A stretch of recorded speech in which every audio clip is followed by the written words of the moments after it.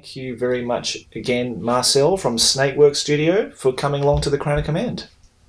Thank you very, very much for having me. So now, Marcel, we've sort of bumped into each other online through various points over the last few years, I guess.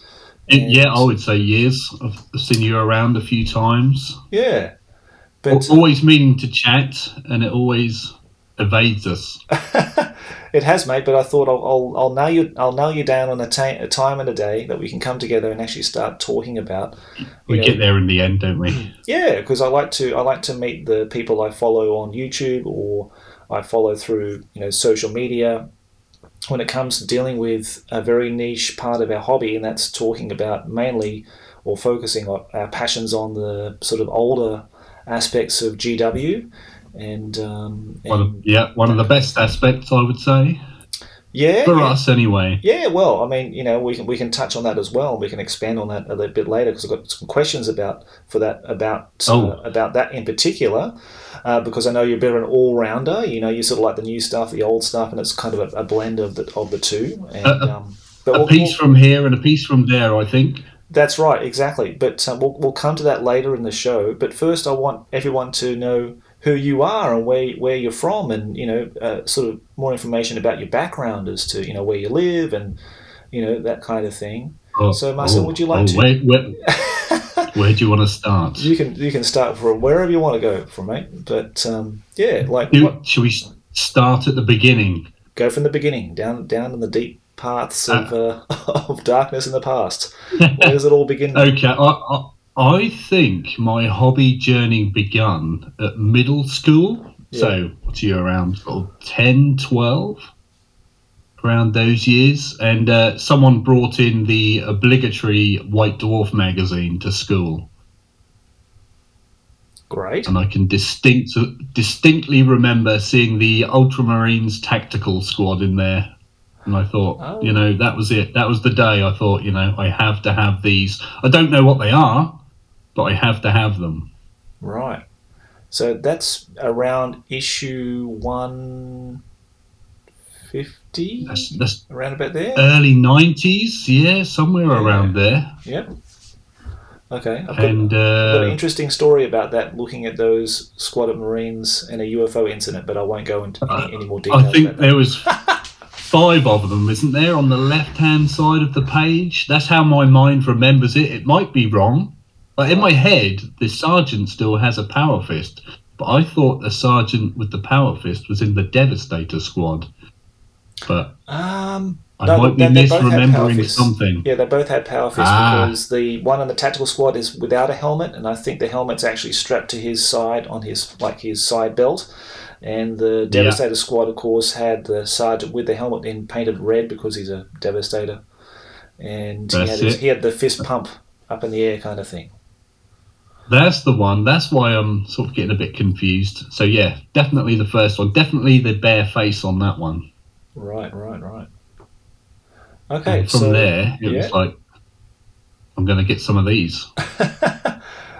So I take it 40k was your first love then?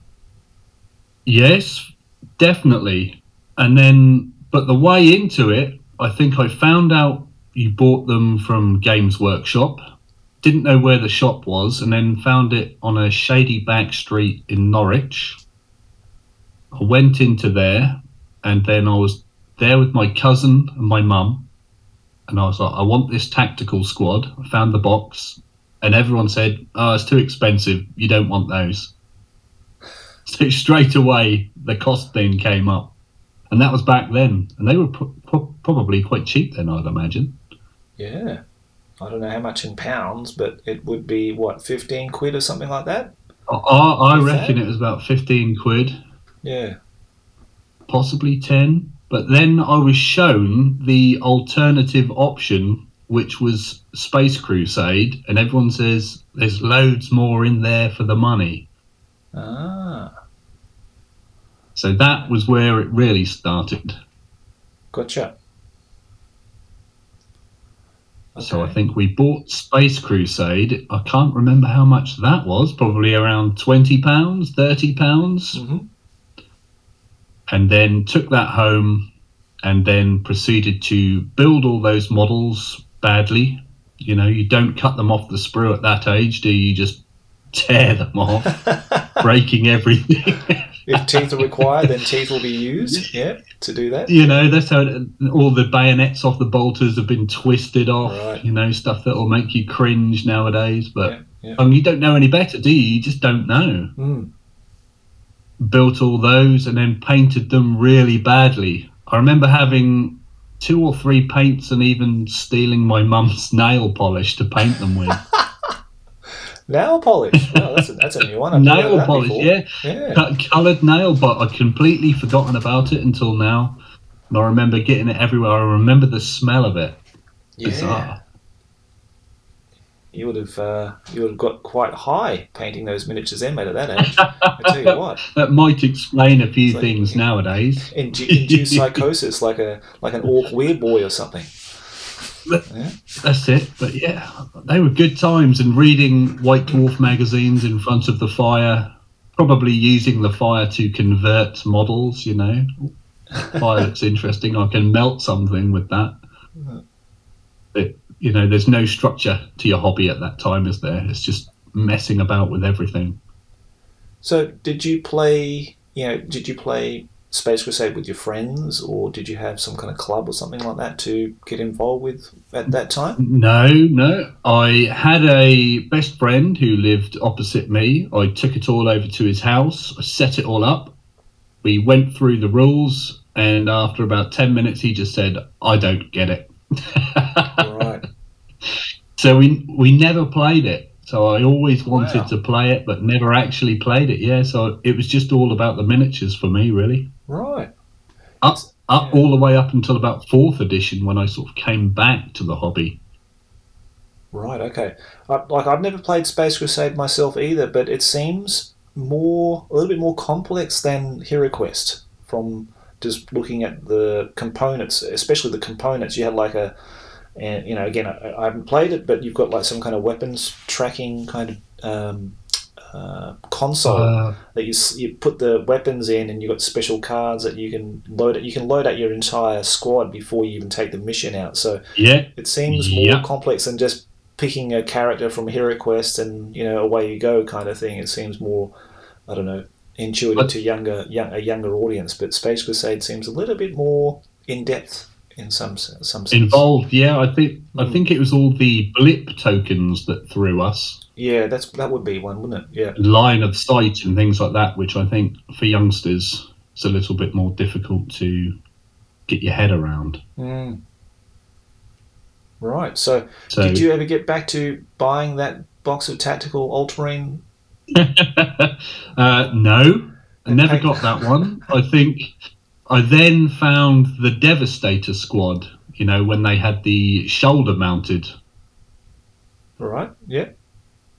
And I liked they had little black flames painted on the barrels, didn't they, of the missile launcher and things. Yeah. And I thought that was the best thing I'd ever seen in my life at that age.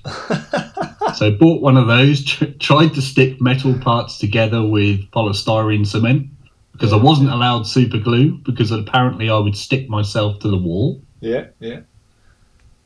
So that all went really well. Painted those terribly. Don't even know if I ever finished anything, to be honest. It was all just painting over bare metal, you know, no priming. Hey, just assembling things as you do. I've heard that's a thing. Like some pro painters prime miniatures. It's a thing, apparently. So there you go. Maybe the paints are better nowadays. Maybe. I guess it comes down to the paint you're using. It seems not such an absurd notion that, you know, people don't prime miniatures. I've seen it done once when I worked in the UK in the store, at the Oxford store. Some guy just pulled the miniature out of the blister and just started painting it. So, yeah, maybe there's some secret to it. You save some time. I did read somewhere that you get better detail if you don't do it. You know, give it like the most basic priming, but I wouldn't dare try it myself because all the paint would come beading off. Well, I think I'll leave others to try that one. Yeah, I think the main problem with me would be for metal miniatures is not being able to see everything clearly. Like white allows you a nice sort of blanket. You get your nice guide coat, don't you? Yeah. It's just nice to pick out all the details, whereas just metal, it sometimes can seem a little bit obscure because of the reflections and that kind of thing in the metal. But there you go. Reminds me of my first argument in the Games Workshop shop. Mm-hmm. They had some Space Marines in the rotating glass cases they used to have. Yep. And they'd had a tactical squad and a Rhino all painted silver. No details or anything, just everything was painted flat silver. And a kid was trying to tell me, they just haven't painted them yet. And I was like, no, those plastic bits on there have been painted silver because they're not silver out of the packet. He was adamant that it was all just metal that hadn't been painted yet. But looking back, I wonder who was right. I think I was right because I'm pretty sure you don't get silver plastic arms coming with those tactical squads. No, I hope not. But yeah, it's bizarre how I've completely forgotten about these things until you start talking about it again. Yeah, memories coming back from like 20 years ago. It's bizarre. Yeah, it's lovely though, isn't it? Like that kind of going back. And the more I talk about it with people in interviews or whatever, or just chatting with people, it sort of starts coming back a little bit because it is a long time ago. But you do have some fond memories there at that time. I've slept since then, so there's been a few beers between then and now, that's for sure. Some nail polish fumes. Yeah, well, that's a thing. Maybe nail polish, and especially the sparkly nail polish, that could be a thing. That could be a trend. That could be happening in miniature painting at some point in the future. I think that's a nice one. It's like rock hard. It's basically got the Stillmania philosophy there. You don't need to give it 3 coats of varnish. Basically, that nail polish will just stay on there forever. So you wouldn't get that off in a hurry, would you? Yeah. I think it's really thick as well. So that's cool. Maybe when all these people have these miniatures, they're trying to strip them, aren't they? And they're like, there's some weird paint I can't get off here. That's the nail polish. That's Marcel's Space Crusade. They'll be mild ones. Yeah. The plastic will melt before the nail polish. Now, do you still have the Space Crusade set? No. Along with some other things around that time, I was then getting out of the hobby. Probably a couple of years later, we've skipped over a bit, but we can go to there if you want. A friend came round and I was tidying my room and it all went in a couple of black bin liners. Whoa. Yeah, just don't want this anymore. I'm too old for this. You know how it is. Yeah. I'm done with this. This isn't cool anymore. It's all going in the bin. Right. Well, I hate myself for that. Yeah. Well, I've chucked things out in the bin, not because I'm just too old for it. I think I was just never thought I'd ever play it again. Never thought. Yeah, you just move on, don't you? You think that phase is done. Yeah. Exactly, mate. So we've all been there. Brave. Yeah, it is a bit, isn't it? Yeah, but all that money's worth has just gone straight in the bin, down the skip somewhere, down the landfill. So you could dig it up. There's probably some of this stuff still in an old landfill somewhere. Well, that nail polish would preserve them, mate, I think. Would entomb them. Be a little time capsule. Yeah, absolutely. Well, I hope you get to play it, mate. I really hope you get to play it. And I have since bought another copy. It's good. In the garage, in the box, on the to-do list, which sadly is getting longer every week. You add to these things now so quickly, don't you? That's true, mate. You do. I'm trying to stop. The older you get, put the brakes on, mate. I just can't stop. Writing things down. Okay, I've got one of these. That can be done. But they're not getting knocked off the list anywhere near as fast as they get added now. So, yeah, I think it's a case for me, maybe yourself and myself, that just that's all. That like we've got enough stuff. We've accumulated. We've gone through the accumulation of things. It's now actually sitting down and getting them done and finished, and having the satisfaction of and the pride of seeing all of it painted in a cabinet or on a games table at some point. So. That's the goal, isn't it? That is the goal. It does look nice in a cabinet. Yeah, mate. All of mine have all been disassembled from the move. Everything's still in the garage. Right, because I know you moved recently. Yeah, that's right. But Let's go Yeah. back. Let's go back again. Let's rewind back to when you had Space Crusade. You didn't get to play that. Yep.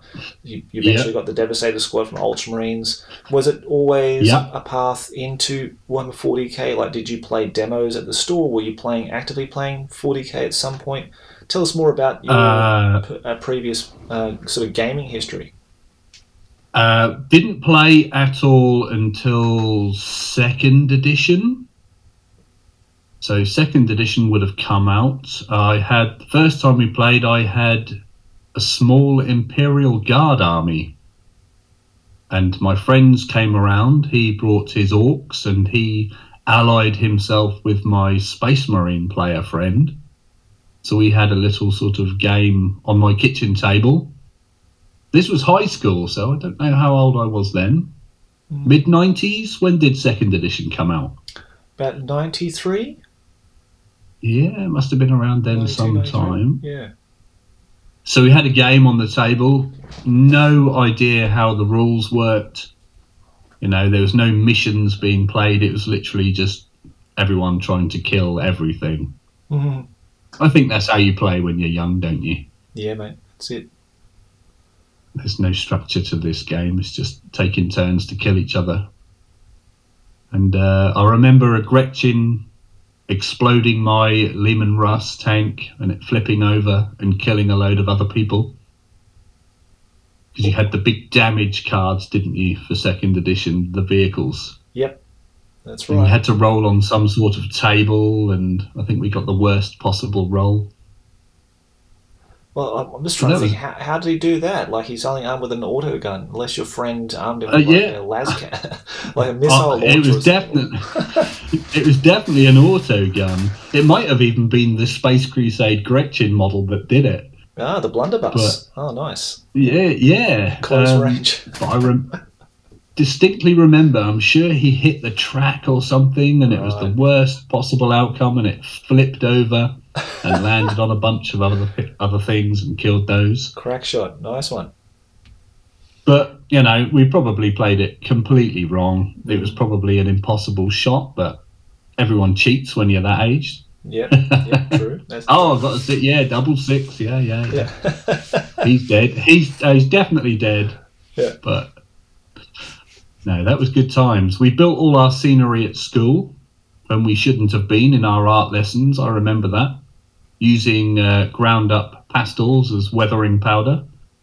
That was probably the best scenery I ever made. Yeah, nice. It looked really realistic. Nowadays, I can't get that same effect going on, but I think it's because we had the time, no pressure, just messing around with whatever bits you've got. It had that nice homemade look to it, you know? And were your family supportive of your hobby? No. I mainly spent a lot of time with my cousin, and he thought it was a terrible waste of money. Right. Didn't understand it at all until I got him to paint a Space Marine once, and then he loved it, and then he went and got his own. Oh. You know how it is. Yeah. You have a go, and then you're like, actually, this is pretty fun. My mum was indifferent, I think. I think she just thought it was a load of toy soldiers, waste of money. They were always seen as expensive, toy soldiers, I think. But, you know, when you got your birthday money and your Christmas money, that's what you spent it on. That's what you wanted. Yeah, that's it. And how do they feel about it now? Like, how are they feeling about it now? Like, you're still doing this, you know, so many years on, and you've got your YouTube channel and everything. What's their reaction? Yeah. I don't think they understand it, but, you know, the other half, she did a bit of voiceover work for me the other day, and she really, really enjoyed it. She wants to do some more, so, yeah. Oh, that'd be good. Getting her involved. The little one's still a bit too young. He's not too bothered yet. He just breaks stuff. Yeah, little snotty. Yep. My other daughter, she's a bit older now. She tried to paint some, I called them goats. I don't know what they were. They were like a blue and white deer thing for fantasy. Can't remember what they were. They looked like deer, or Yeah. goats. Right. Yeah, and they were like a white colour with like a blue shade. And she wanted some of them to paint. Did a few base coats and then was done with those. So they're all in a box somewhere. Okay. I don't know what they are. They'll turn up one day. I'm sure someone will know what they are. I'm sure there'll be a lore video about that at some point. But yeah, so it's just me doing it and everyone else just watching me do it really at home. Well, that's just good. Going along with it. Yeah. But there's no one says no. Everyone's happy for me to do it. So that's it, mate. You know, it's our break away from everything else that's going on, and if you can incorporate your hobby with your family, it's even better. It's a win-win, and especially the wife, mate. Yep. You know, if you get the wife on board, wow. I don't know how I can sell that to my wife personally. Voiceover work, yeah, maybe. I don't know. Yeah, have a go. They like it. I think they enjoy it. I mean, they get a bit scared to begin with. I think one of the comments someone wrote from that video, the first one she did, was, "Is that an AI voice you've used?" She was a little bit, put out. She's like, "Right, I'm going to do a better job next time." After that. Well, I thought I'd get my wife involved, like maybe doing like miniature reviews or something like that. Because if you got a female, and an attractive one at that, presenting something on YouTube, mate, well, your views are going to skyrocket, aren't they? There is a big element of that in there, isn't there? I'm just not pretty enough. I'm afraid. So I'll just need to get someone with makeup on here. I think maybe in a few years when all this AI takes over, you'll be able to have a big filter. Yeah. And just pretend you're someone you're not. That's true. Okay, well that's good. At least you got your family involved and that kind of thing. But are you are you actively gaming like nowadays? Not. I think the last time we gamed was pre-COVID. We had a little Necromunda campaign going on, and then COVID hit, and then it all seemed to stop from there. Well, I had the baby, and then we moved house, and it's all been very difficult from then just to be able to get the time to play a game, really. But I'm sure that time will come back when he's a bit older and he's off at school and things. Yeah. And you don't have to be looking after them 24/7. They are able to just sit in a room and enjoy their own toys without breaking everything. Yep, true. And being a constant worry. You know what I mean? You have to keep your eye on them all the time when they're really little, don't they? Of course. So, yeah, and then when they grow up a bit, they're away playing. Yeah. So you can then get a bit of your life back. Yeah, when they start to play learn some to games walk, again. Crawl and walk, that's the dangerous time. That's the stage we're in. Yeah, we're in that running around, pulling it. He found my tub of paintbrush. Just yanking them all out. I heard the crash. And there go the tips. My son's been brilliant because he'll even come in this room, and even when he was a toddler, he would come in this room, he wouldn't touch anything. It's amazing. I was really worried. Yeah, I was really worried. I said to my wife, I have to get a lock to put the lock on the door, but I have to put it right up high so he can't get to it. And I was really worried about this room because all my stuff's in here, and all my miniatures. How old is he? Well, now he's 7. So, okay. I'm talking about... How do you find it now he's 7? Is he any different with it now? Not at all. He just knows this is Papa's room and Papa's miniatures are here, and I'm always painting in here and that kind of thing. But, other kids, like friends of his that have been here, they'll just they'll just run around the house, and they would just come in here and just picked up stuff and thrown it around or whatever. My son is really... He's a bit probably like me, I think. Yeah, in the same kind of character. Like he just knows he gets it. He gets it. It's just he just knows it's Papa's thing. He only did when he was really small. I remember having my dwarves, and I just finished painting them and put them on the shelf. And he very cutely grabbed a fistful of them, and he turned around and said, "Here, Papa, here's your miniatures." And, "Oh, thanks, mate. Thank you very much." All scratched. And Were they metal? Yeah. Oh. But it was really cute of him to do that.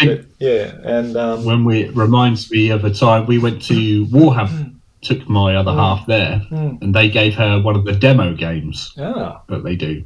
Yeah. And they said, we were in the movement phase, and they said, your squad there has to move 6 inches. And I'd never seen it happen before. She just sort of just pushed them all along with her hand. They all sort of bent over and slid and scraped along the table to move the 6 inches. And I just thought, most people pick them up. But it was just, push them along like those penny shoving machines at the arcades. And I just saw the girl's face doing the intro game. There's some repainting and fixing going on there.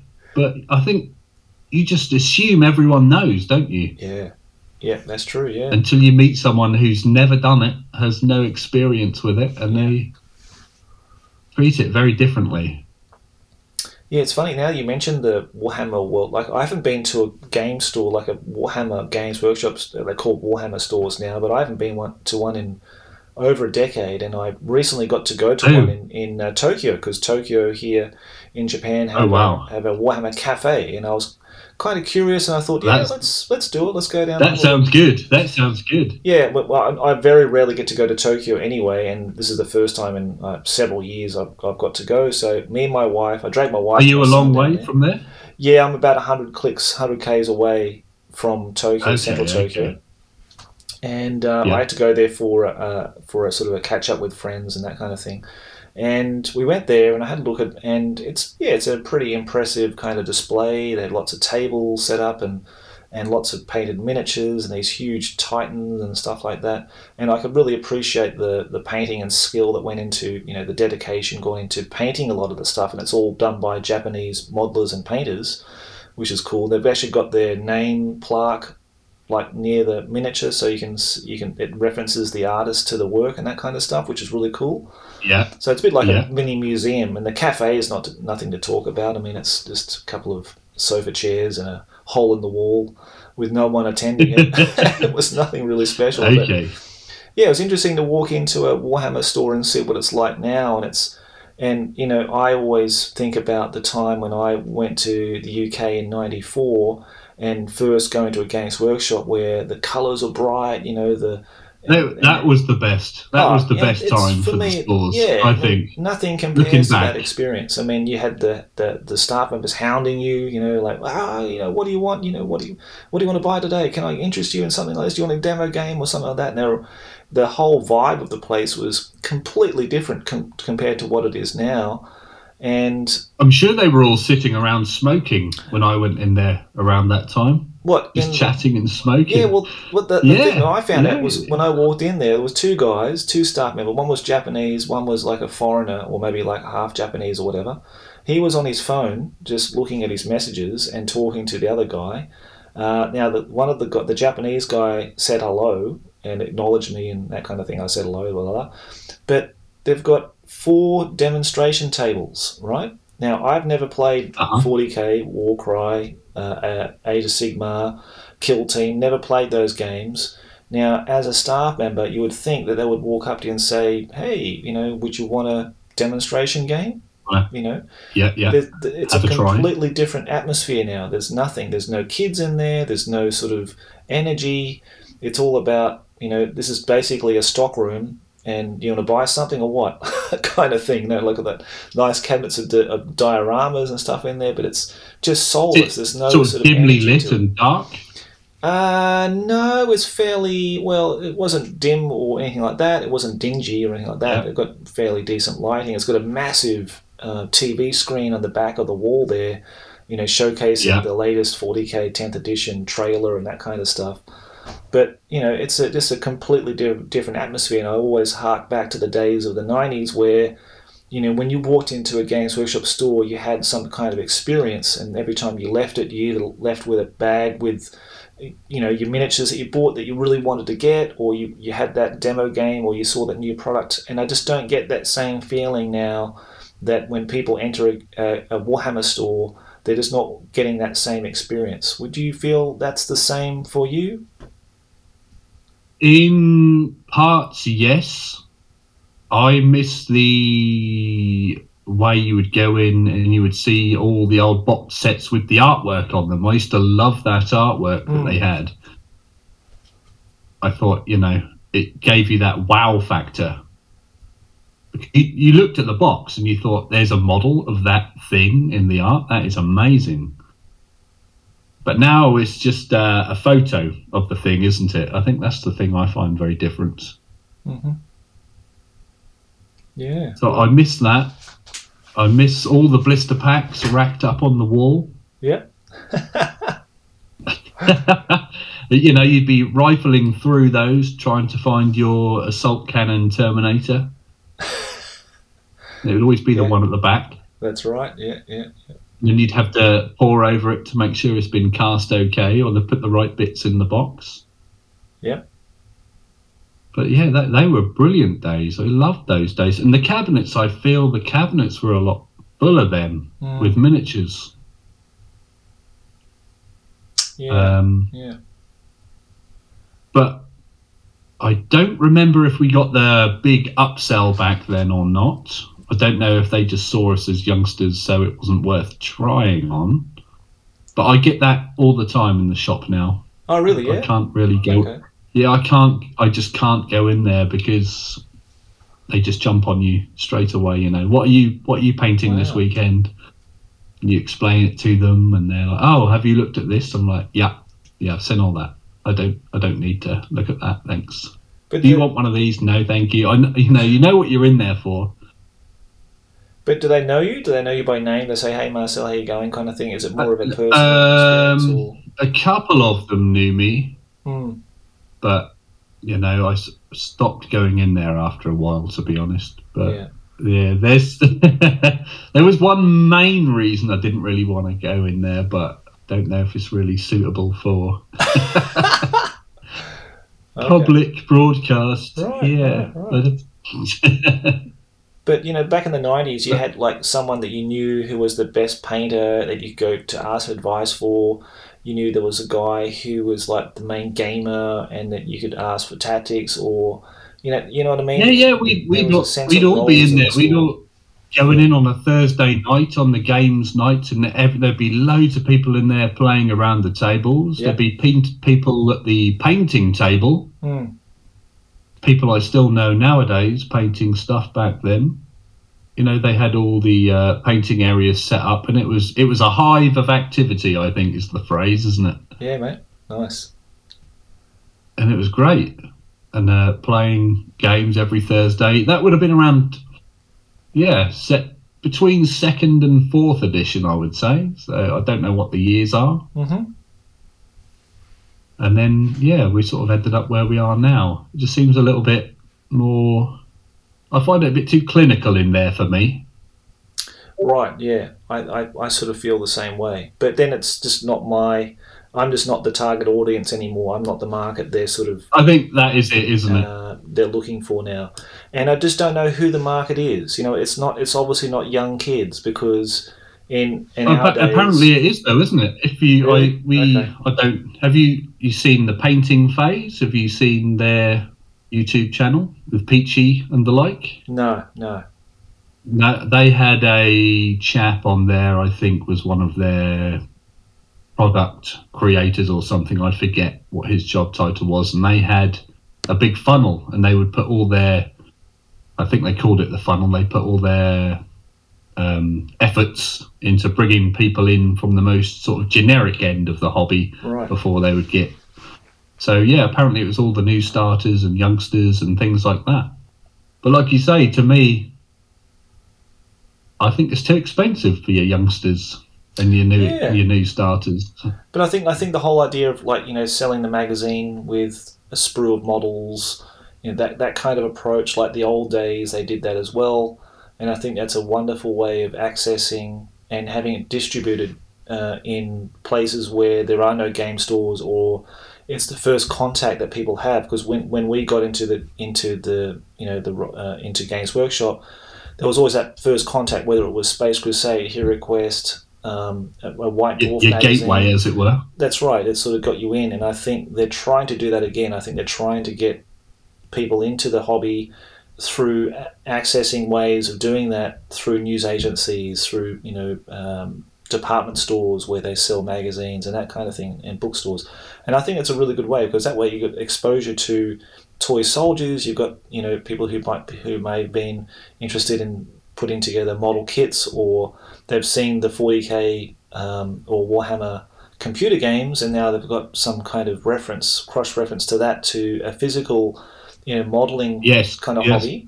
And I generally want, sometimes I sort of, feel like I'm sort of giving GW a bad time, but I really generally want them to succeed, because they're the sort of high street kind of presence that gets people into tabletop gaming. Maybe not for life, maybe just for a short time, maybe they go on to other things or whatever, but it's really good that we have sort of a wargaming ambassador, if you like, in the market. Well, if they succeed, then we all succeed, don't we? Exactly, that's it. So if they're doing well, we see the growth. Yeah. And everyone's on board with it. Yeah. Because I like seeing it. We saw it in hairdressers the other day. It was the strangest place I've ever seen it. Yeah, there was a men's barber's, and they had the rack, the Games Workshop rack with a few models on. Dead set in a barber. Yeah. Wow. So they're getting them everywhere nowadays. Yeah, amazing, isn't it? But yeah, it's an interesting time, because there's so much competition now. Like, it's not like back in the 90s where you had maybe D&D, BattleTech, Games Workshop, and a few other fringe kind of games. Now it's really big business for big companies who take this very seriously, who spend an awful lot of money in production development, staff, all the overhead costs and everything like that. It's huge now, isn't it? Absolutely huge company. It's just like you're global, aren't you? Yeah. So, yeah. I think my big question is, though, like, if you had no idea any of this existed, where would you tell someone to start? Say your son wanted to start 40k, and they had no idea about any of it. Where would you say you need to start with this? What is the start nowadays? I think for me it's kind of like those small skirmish game type starter sets that they have. You know what I mean? Like, it's everything you get in a box, and that's how I started. I got everything in a box, and it gave me the rules, the miniatures, the tape measures, the dice, everything. And that sort of forms the sort of first level, so to speak, where they give you the painting guide, they give you the basic core rules of the game, and if you sort of get hooked, you're hooked. If you're not, then you put it on the shelf and forget about it. The second edition 40k box is what you're describing. Well, yeah, interestingly enough, and listening to Rick Priestley now, because he's doing a lot more interviews in the last couple of years, especially over COVID and that kind of thing. There's one really interesting one on the Cast Dice podcast, and he talked about that specifically. He said the Epic Space Marine, the blue box, the second edition one, was the first of these prototype that they had everything in the box. Your terrain, that dice, was brilliant. That box. Everything. It's gorgeous, was amazing. Mate. It's my favourite all-time game. We're going to get to that, because I know you're sort of expressing a lot of interest in your channel and your social media about Epic Space Marine, and I still think I've got a copy under the bed ready to go. Under the bed, mate. I've got a copy under my bed, actually. That sounds like a good idea. It's like I found there's a few bits missing, but they're easy to find, mate. Easy to find, but like that was kind of the predecessor, if you like, to everything that followed. They just marketed everything. That was the first big box starter. That was it, and that's how it all rolled out from there on. Okay. Rick had a big part to play in that, in that, and now that's like an industry standard. Even Warlord Games or any kind of big gaming company have that sort of everything you need in the box to get you started. You know what I mean?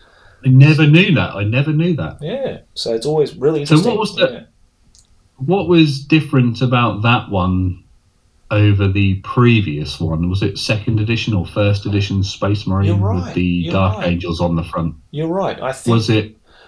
And now that you said that, I think maybe it's the first edition. Sorry, not second edition. Maybe it's first edition, because you had the polystyrene buildings, you had the Space Marines in it, and a Warlord.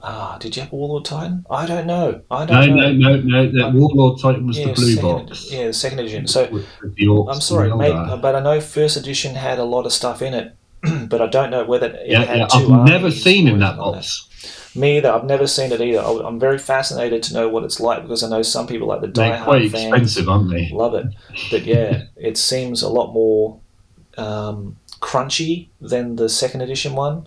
From what I've Yeah, seen or yeah. read about in Old White Dwarves and that kind of thing, the second edition sort of streamlined everything, made it faster to play, and you could get a game in 6 hours rather than 10 hours in the first edition. From what I've heard anyway, from people who've played it, but You can finish it in one day as you can finish opposed to in one having day. to sleep in between. Yeah. Yeah, but yeah, getting everything in the box. I think the starter sets for the current game systems they sell now are the gateway into establishing yourself in the hobby, painting, collecting, playing, that kind of thing. What's the other one? Underworlds. The Underworlds game. I really like that. The board game. That had Yeah, everything yeah. in the set. You just buy the starter set. You got two factions, and away you go. And I think that's a great. Everything's push fit, which is good. You push fit the models. No glue required. And in seconds, Is this yeah. is that the same as Warcry, or is that different to Warcry is different. Underworlds? Warcry is the tactical skirmish game where you have like a war band each. This is Underworlds is basically a self-contained board game where you have a faction. There's two factions in the set, and then you have a set of cards, and it's a really interesting, well-designed board game. I've enjoyed playing that and I don't even feel like I'm in the Age of Sigmar universe. I just feel like it's just a fantasy board game. Just playing a game. Yep, that's it. Just buy the that's game. good. You can sort of just separate yourself from. You don't have to sell the setting to someone then. Yeah, you like just I don't get need to to play know. the game. Well, and we're going to get to the 40k lore that you specialize in. I'm not interested in the lore. I don't really care. Like I picked up the second edition's epic set, and that was kind of my foray into 40k. And I picked up the Armies of the Imperium, and in there's a Bill King story with the classic Adrian Smith artwork of the Emperor Horus and Sanguinius, and that story was it. I just read that and I thought that was in that box, was it? That was in that box, and that encapsulated everything. All I needed to know. That's everything I needed to know, and I didn't need to know anything apart from that. All the other supplements had all the other factions, and you had the background to it. Because I didn't play Rogue Trader. I didn't know anything much about the 40k factions or whatever, but Space Marine gave me everything I needed to know, and it gave me the flavour of the army. That was everything. the first tidy version of it all, I think, wasn't it? That was when they really started to tidy it up. Yeah, exactly. Everything made a bit more sense. Everything was self-contained. It wasn't spread out over several articles in White Dwarf magazine and that kind of thing. So they had their direction, I think, at that point. Yeah, very much so. Yeah, but I could talk about Epic all day. I love it, absolutely love it. But then I don't need to know about the lore. Yeah, the lore brilliant. Is not so important to me. I just love the faction I'm playing. I can get into that. I can get involved with, the aesthetics of the models. And the gameplay is really important. The lore never has been really all that important to me, to be honest. Now, it's just seasoning, flavouring. For you, is that more important to know? But is the lore more important than the gameplay? No. It's always the models for me first. All right. Just models first, and then I think when you're a youngster, you then read the lore. For something to do. You're reading your books, but for me, it was always the models first, and then reading the lore when you don't have models to paint, and that would make you want more models. So it's sort of built upon itself, I think. Yeah. I think I'm the same. I'm always into the heavy metal pages, looking at the figures painted, the models themselves, and the lore sort of came a little bit later. Now that I've got back into it the last 5 years ago when I started getting back into the Games Workshop, nostalgia games and that kind of thing. Then I actually started reading the lore in the books and that kind of thing, and reading how good and how influential people like Bill King was to shaping the worlds and the characters and the background and that kind of thing to Warhammer and 40k.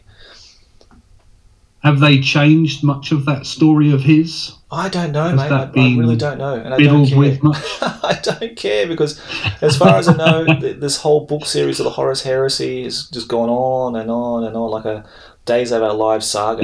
It's dragged a bit, yeah. It's dragged a bit. I think we're finally enough. Yeah. But it started off very strong. We had a bit of a dip in the middle there. And, but I'm staggered. I think they realised when people can sort of recite that stuff off the top of their head. There's a guy, Benjamin from 90% Geek YouTube channel. He can just recite that stuff off the top of his head. And you know, I don't know how he does it, but some people are really into the lore. You know, like they're really. It's like anything. Like if you follow any kind of series or novel or whatever, or some certain writer, you really get involved with it. But I can't. Yeah. No, I think I just read them as books. I used to read them on my lunch breaks at work. Right. So that's how I got through those and read all the books. And there were a few in there that I have to admit I really struggled to get through. There were some good ones, but you know, like you say, I couldn't recite any of them. I can just remember, you know, that was a good one. Yeah. That wasn't so good. The older ones, I like the Old Hammer publications, and now that is it the Old Hammer Fiction podcast? Am I getting that right?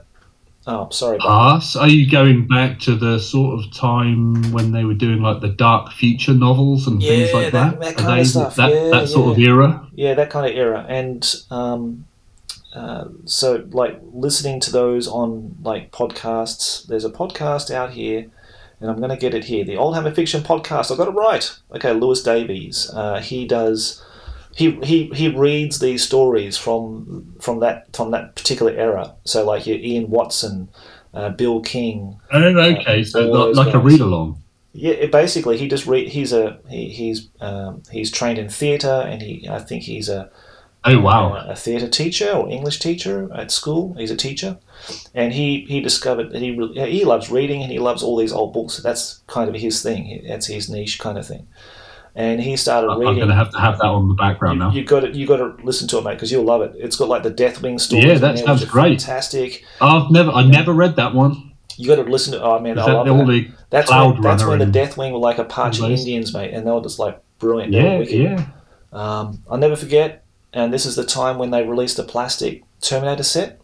Now this is 2000 and I don't know. 8. Which ones? The very first ones they had in the multi-part ones. I didn't like those ones. They looked weird. They do look weird now. I prefer the second edition Space Hulk kind of plastic ones, you know. But I got that set. My friend gave it to me. I wasn't big into 40k, but I thought, oh, that's cool. I'll paint these up for Golden Demon. So I did them in the traditional style. Did you win? Well, this is the thing. This is the controversy.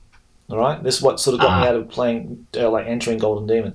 I did them. I'd actually sculpted all the feathers and long hair, and I made them like the real traditional, old school Old Hammer Dark Angels. Deathwing. It didn't go down too well, mate, because the judge, they looked at it and they thought, well, this ain't like modern, you know, Dark Angels, mate. This is like Old Hammer. They probably didn't even know. When was this? When did you enter these? 2006, 2000, I don't know. It was when that box set was released. So I spent ages you know, modeling them up and converting them and that kind of thing and painting them. I really enjoyed doing it as a project, as a one-off project. It actually turned into a Dark Angel army later, but yeah, it's a shame that they changed. The judge said no. That's all changed. They've binned all that, and now it's just you know, vanilla looking Deathwing. There's no sort of because they all had like American Indian kind of names and that kind of thing. Yeah, they had a lot of face paint and things like that. I remember that. There was big feathers and they were nice. Yeah, they were cool. That maybe got me into it. Yeah. I was going to say, did they have to get away from that because they were worried about, you know, cultural appropriation and all these things? No, it's just the aesthetic or art. Or did they just think it wasn't cool anymore? Probably, they just, as they do, they change things from, you know, every now and again, and it just didn't fit, because then it was like, and at that stage I did go to a store and play a game, and you couldn't use miniatures. They weren't selling at the time, so I couldn't take my classic Kev Adams Rogue Trader Orc army there, because the manager would say, mate, sorry, we don't sell those models. You got to pack them up and go back home. That's dead set, mate. Dead set. No bullshit. I never understood this. I never understood Crazy, this isn't reasoning. Yeah. Because if someone likes them, you still have to buy the paints and things to paint them. Yeah. But and you might buy more. Okay, they're not commercially available, but boy, oh boy, they'll raise a lot of more interest than the sort of current stuff. People go, oh yeah, I remember those. I got those when I was a kid, or whatever. But yeah, there was a real killjoy feeling in those stores at that time. It's like they were trying to ignore their own history at one point. It's like, we don't talk about where we came from. Yeah, the commissars passed down some kind of law, and that was it. But anyhow. Yeah, but I think we're getting back now. I think they're letting it seep in a little more now. I'm starting to see the old stuff sort of be, at least they get it, the old nod and reference here and there, as opposed to completely ignoring it like they used to. Yeah. Yeah, maybe it's confined to the Black Library now, and sort of now, certain parts of their lore or history are sort of coming out of the Black Library bit by bit, and seeping it out into the interwebs and letting everybody have a go at it. But it's always interesting to see and hear people who are interested. Like one gentleman joined our Discord group. He's very young. He never got into Oldhammer or even 90s gaming, but he was quite interested in it, and he really wanted to know more about it and that kind of stuff. So it's nice to hear younger like people who are 20 or 30 years younger than me, who is now discovering it and sort of quite keenly interested into knowing more about it and playing these old games and collecting the miniatures and stuff, which is really cool.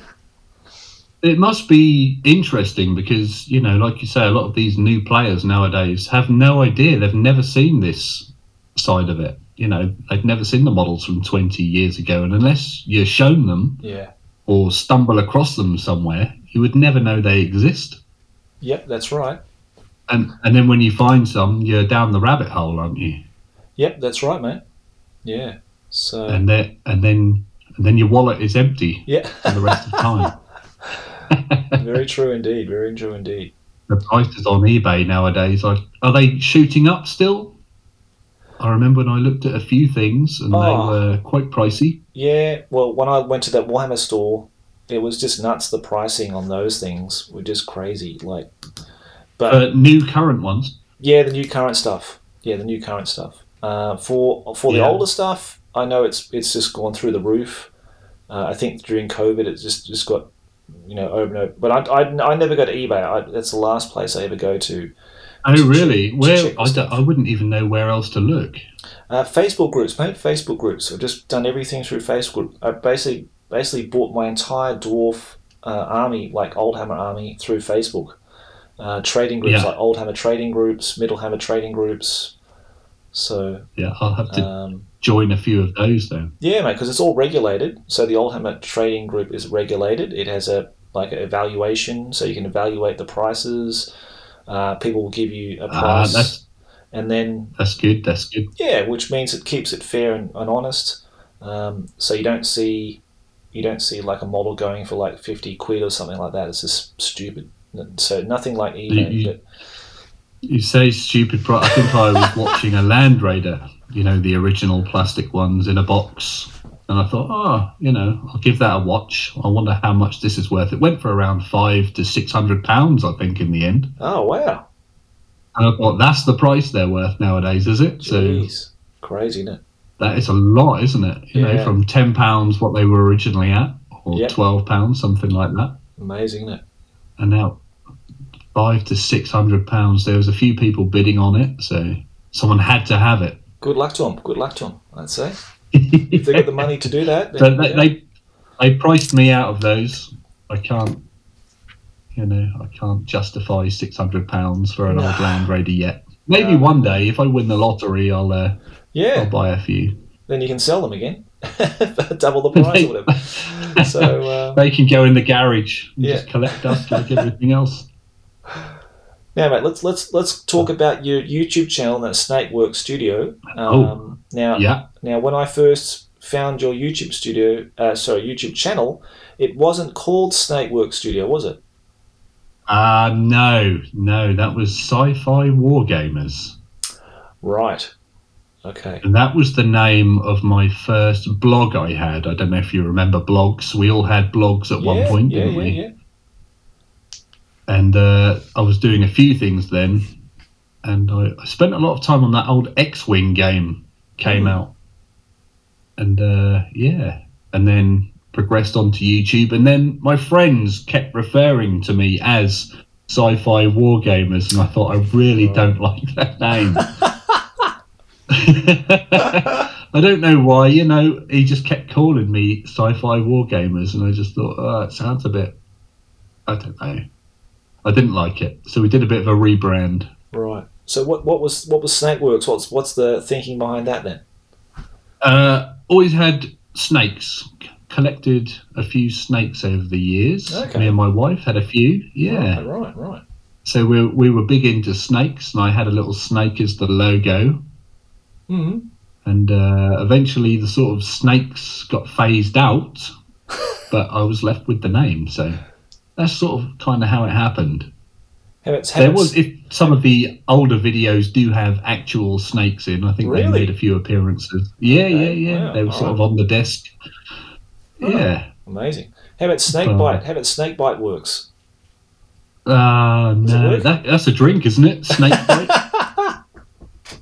Someone used to have Snakebite and Black. Sounds like some kind of all cocktail, mate. I don't think I want to try it somehow. I don't know what's in that. But yeah, but Snakeworks was just meant to be a bit of a play on the old Skunk Works from Lockheed, right? And all the, the American fighters and things that they were building. Right. Okay, that's cool. And I'll just do a little play on that. And I've just sort of had it since. But you've got to say, it's pretty phenomenal. You've released over 1,000 videos. Yeah, 900 are terrible. Okay. Yeah, the first few years I had no idea what I was doing. It was literally just, filming what you were doing on the day. Yeah. No camera tripods or anything like that. So if you want a bit of motion sickness, go and watch some of those old ones. Sounds like some of my early videos too. Yeah. Yeah, but the weird thing is, at the time, you think you're doing a good job. Yeah. It's amazing what you learn over the years. A friend of mine just started watching some of my old ones, and he said they are absolutely terrible. Well, I think a lot of that comes through self-analysis. Like you criticize yourself. You look at your own videos. You criticize things. Well, actually, I could edit that a lot better, because I do that as well. When I look at my videos, I think, bloody hell, why didn't I take that out, or why did I leave that in, or But it's great. You just evolve, isn't it? Evolving. Yeah. I was watching the banner making one, which I liked. Oh, right, cool. Yeah, I like that. I never knew how to make the old style banners, and I thought, that's been bookmarked for later use. Good on you, mate. Yeah, I hope you can do that, because it's applicable for 40k and fantasy, whatever. So I hope you get some use. It was all the free. You did all the freehanding on that one as well, didn't you? From what I remember. Yeah, it's all drawn out like the old school. Yeah, way. I was very impressed with that. That was like a nice little trip down memory lane for me. Yeah, mate. I was looking at another video from another gentleman that I just found out about, Stompy51. I think that's his name of his YouTube channel. But anyhow, he did like a review of the old Golden Demon 1989-90 awards, when they actually had book publications for them, like John Blanche and Mike McVeigh released those, and they did 3 of those books, didn't they? I think so. And then they never did them again. Yeah, it's a shame, because man, some of the banners in there are just amazing. I mean, okay, you can probably discount some of the paint jobs. They're not fabulous compared to modern standards, of course, but they still had their unique charm. But the banners were just incredible. What guys... Banners is definitely of the era. That's something I miss. Yeah, me too. Seeing the old freehand banners. It was another little, a way to put your own personal spin on things. Yep. You had to design your own little logos and... Yep, that's right. That personality, individuality that you'd get, you'd recognise someone's work, you'd see their banner style. Yep. And they were huge as well, weren't they, back then? Yeah, massive, man, or huge. I mean, I don't know how The they actually got banners to were always transport it down there. massive. So, yeah, it's amazing. Yeah, But yeah, I love seeing those old banners. They're but wonderful. you know, going through your videos here, I mean, you talk a lot about law, and I know you really work hard on scripting everything. You know, as you're filming it, you're scripting the whole lot before you go to record it, and they're done very professionally. And I know you sort of focus your videos on the old Hammer, and some of the new Hammer too, but a lot of the old Hammer glory days of, you know, for example, today I watched your the best Chaos Miniatures old Hammer heavy metal. Sort of expose on the Chaos Warriors and stuff like that. That's just like a little, you know, I like to have a trip down memory lane again, have a look at the old miniatures. And I think no one gets to see these. There's no other way for people to see them. Mm. And I just think, they're great to look at. Yep, me too. I think more people need to see them. Yeah, no, that's great. I'm glad you're doing that. You know, I'm glad yourself and a very few other people are actually, you know, presenting this sort of stuff, this old. We're preserving the history. Otherwise, it's just gone, isn't it? Yeah, that's right, mate. So, no, it's always good to see, and it brings back some good memories of certain paint jobs, and you have a very unique style about how you present it, and that kind of thing as well. Yeah, it's probably a bit Marmite. I know some people get a bit upset about some things, but oh, really? Okay, well, I think you either get the sense of humour or you don't. Right. You know, it's one of those things. But I'm not going to be. Yeah, I can't please everyone. It's just that's the sense of humour. I did like the Chaos Sorcerer Granny's curtains pants or something like that. You remarked on the style of sculpting or whatever. Yeah, you just see something, don't you, and it just pops in your head immediately what it reminds you of, and it's just like, no, that's what it is to me. But I also like the Brits presenting this stuff, because, you know, when I think of Games Workshop, of course it's from the UK. Its homeland is there. So when I hear English voices and see Oldhammer, it's kind of a, you know, it suits it so well. I think the blend of the accents. Okay, yeah. You know what I mean, and the sense of humour and everything. It's all part of that package. It fits, yeah. So if I had someone like me, it's all appropriate, with an Aussie accent, maybe it doesn't come across as well. So yeah, and when I like to hear. No, I'd never thought of that. Yeah, until you say that. But I think for me, yeah, I like to hear an English perspective on stuff. You know what I mean, like the British perspective on these kind of things, because yeah, I mean, you know, you guys were saturated with Games Workshops back then and all this kind of hobby goodness. For us poor Australians, we had to wait many decades later before we got our first Games Workshops. When did you get it? Yeah, I have no idea when that came out over there. I just assumed it was always there, you know? Well, I went for an interview to work at the very first Games Workshop they put in Sydney. And I went to the interview. It was in Brisbane, and I sat down and I brought some miniatures along, and they asked me some questions. And I didn't know, you know, like, it was pretty nerve-wracking, but they said at the end, oh, I think we might have a spot for you in the mail order section instead of retail, in mail order or whatever. But it just didn't work out to anything. And then soon after that, I went to the UK and worked over there in Oxford Street at the Plaza. So where did you get your miniatures from if the Games Workshop shop wasn't open yet? Very good question. Well, there was one store in Brisbane, because I can only relate to what happened in Brisbane, because that's where, you know, that was my closest city. But on the Gold Coast where I was living, there was a small comic shop in the mall in Southport, and they had a range in a corner of all, and when I first discovered it, it was basically Rogue Trader 3rd edition 40k, 1st edition Space Marine, all the classic stuff, all the classic paint sets, the Citadel colour sets of the Golden Demon, you know, I think it's Tony. The best paint is that artwork. Bob Naismith, amazing. The Bob Naismith covers and everything, love beautiful. That. I love it, mate. Yeah, that stuff for me is just like awesome. Seeing the rack of miniatures with all the Marauder miniatures. They just had a rack with Marauder miniatures on it. So I got my Is it? Troll Slayers and my ogre there, and they were the first metal miniatures I bought, and yeah, that was the glory days for me at that time. No, I would have to agree. I just look back and I think, is it our nostalgia that does that? Was it better, or did it just have a different feel to it? And if we look at it now with no experience, would we think it looked terrible? Would we think it looked really, tacky or anything like that?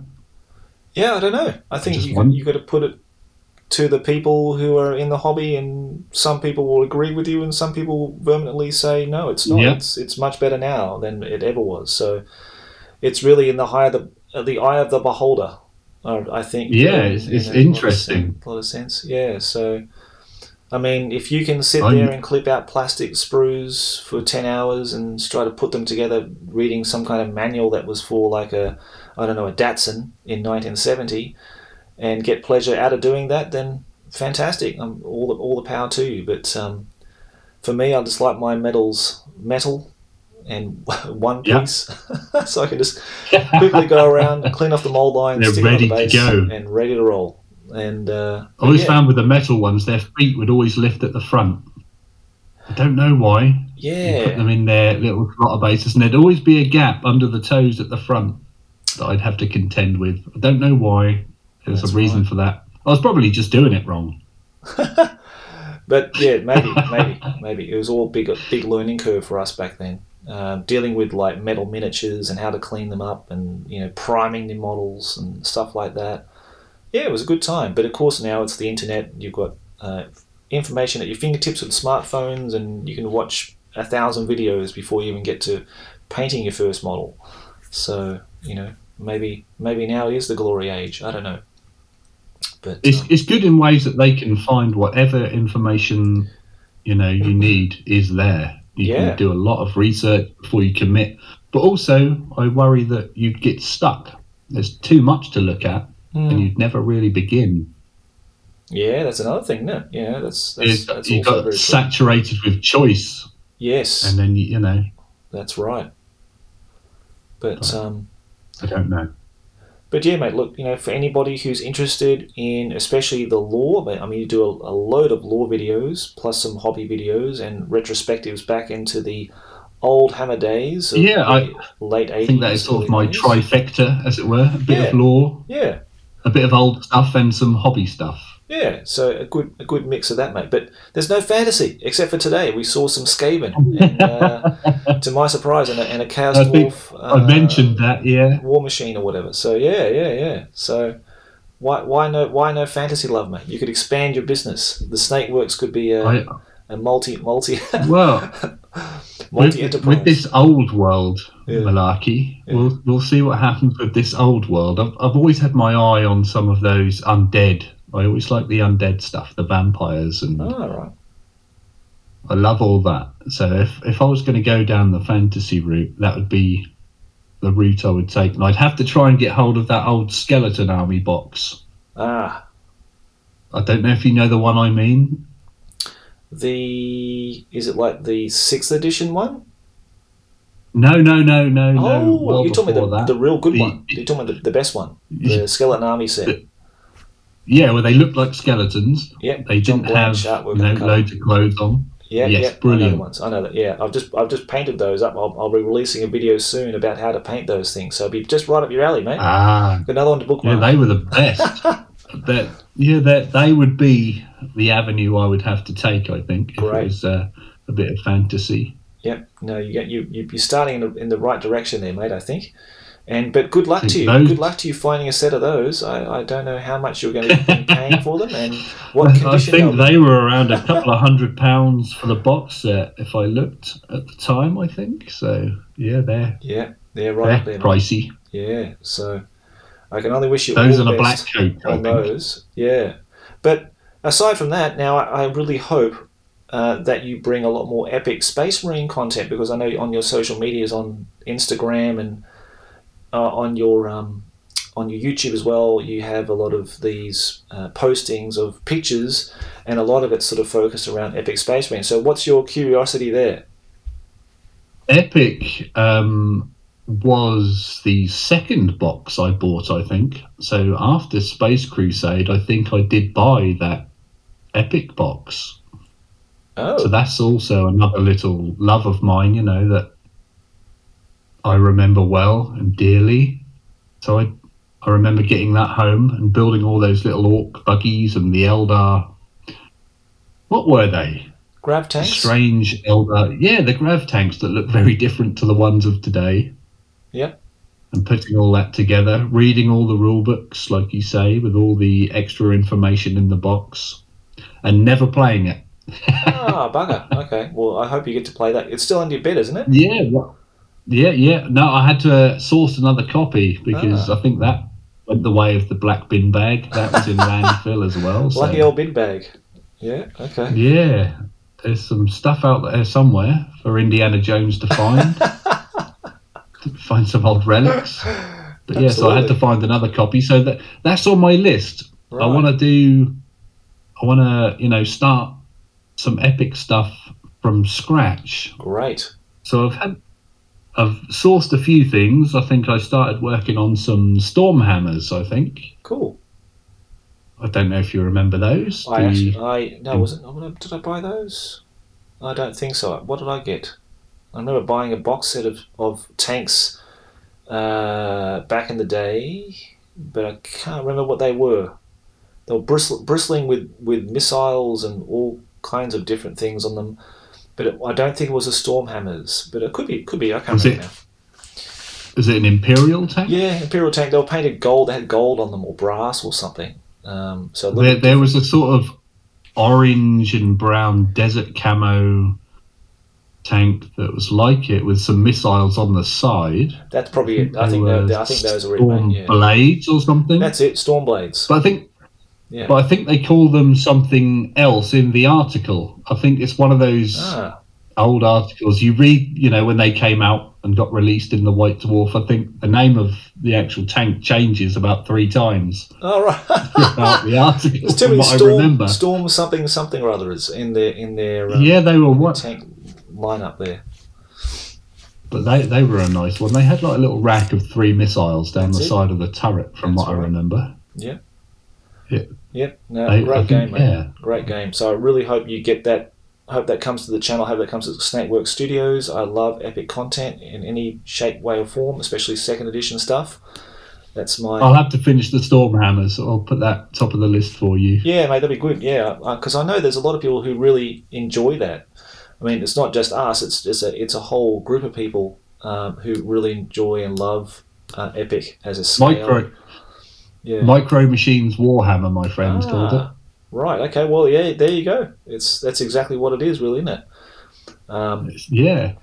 But one of the great things about Epic was that it didn't have rules that covered 3 or 4 different books, and you had to almost take like a law exam in trying to work out how things worked. It was very simple. Jervis Johnson was a master at this, and his rule sets, he made them really streamlined, quite simple to follow, gave you very basic core system, and then sort of bolted on the added rules and in the supplements when you played the different armies, you had those, and you could gradually get into it, and it just wasn't such a huge headache trying to remember everything, and I love all that. And so when you do get... it's going to be similar to the new version of Epic coming out? Are you aware of this? Yeah, I've taken a bit of interest in it because, of course, it's Epic. Yeah.